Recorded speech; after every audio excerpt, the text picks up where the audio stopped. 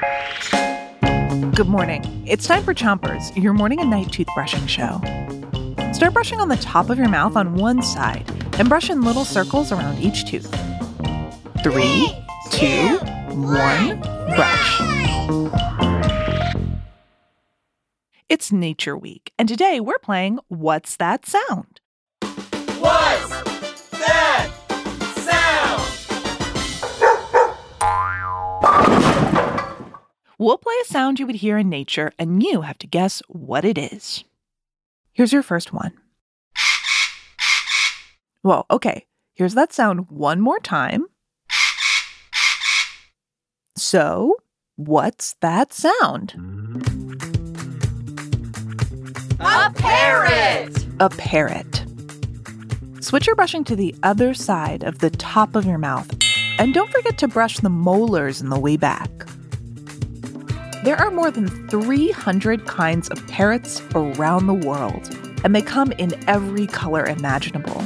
And parrots are some of the most intelligent birds on Earth. They can solve puzzles, create tools, and some can even learn how to speak with humans. Hello!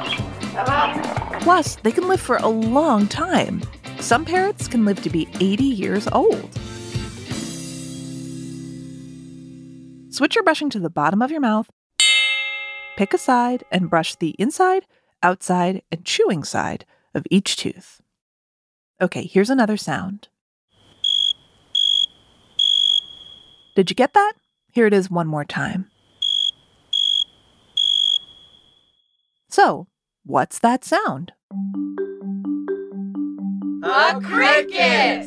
Crickets make that chirp chirp sound by rubbing their wings together. But did you know that it's only male crickets that can make that sound? I'll tell you more after you switch your brushing to the other side of the bottom of your mouth and make little circles with your brush around each tooth. Male crickets have special teeth on the bottom of their wings, kind of like the teeth on a comb. The tops of their wings have a little scraper, kind of like a bow you would use for a violin. When they rub the bottom and the top together, you get...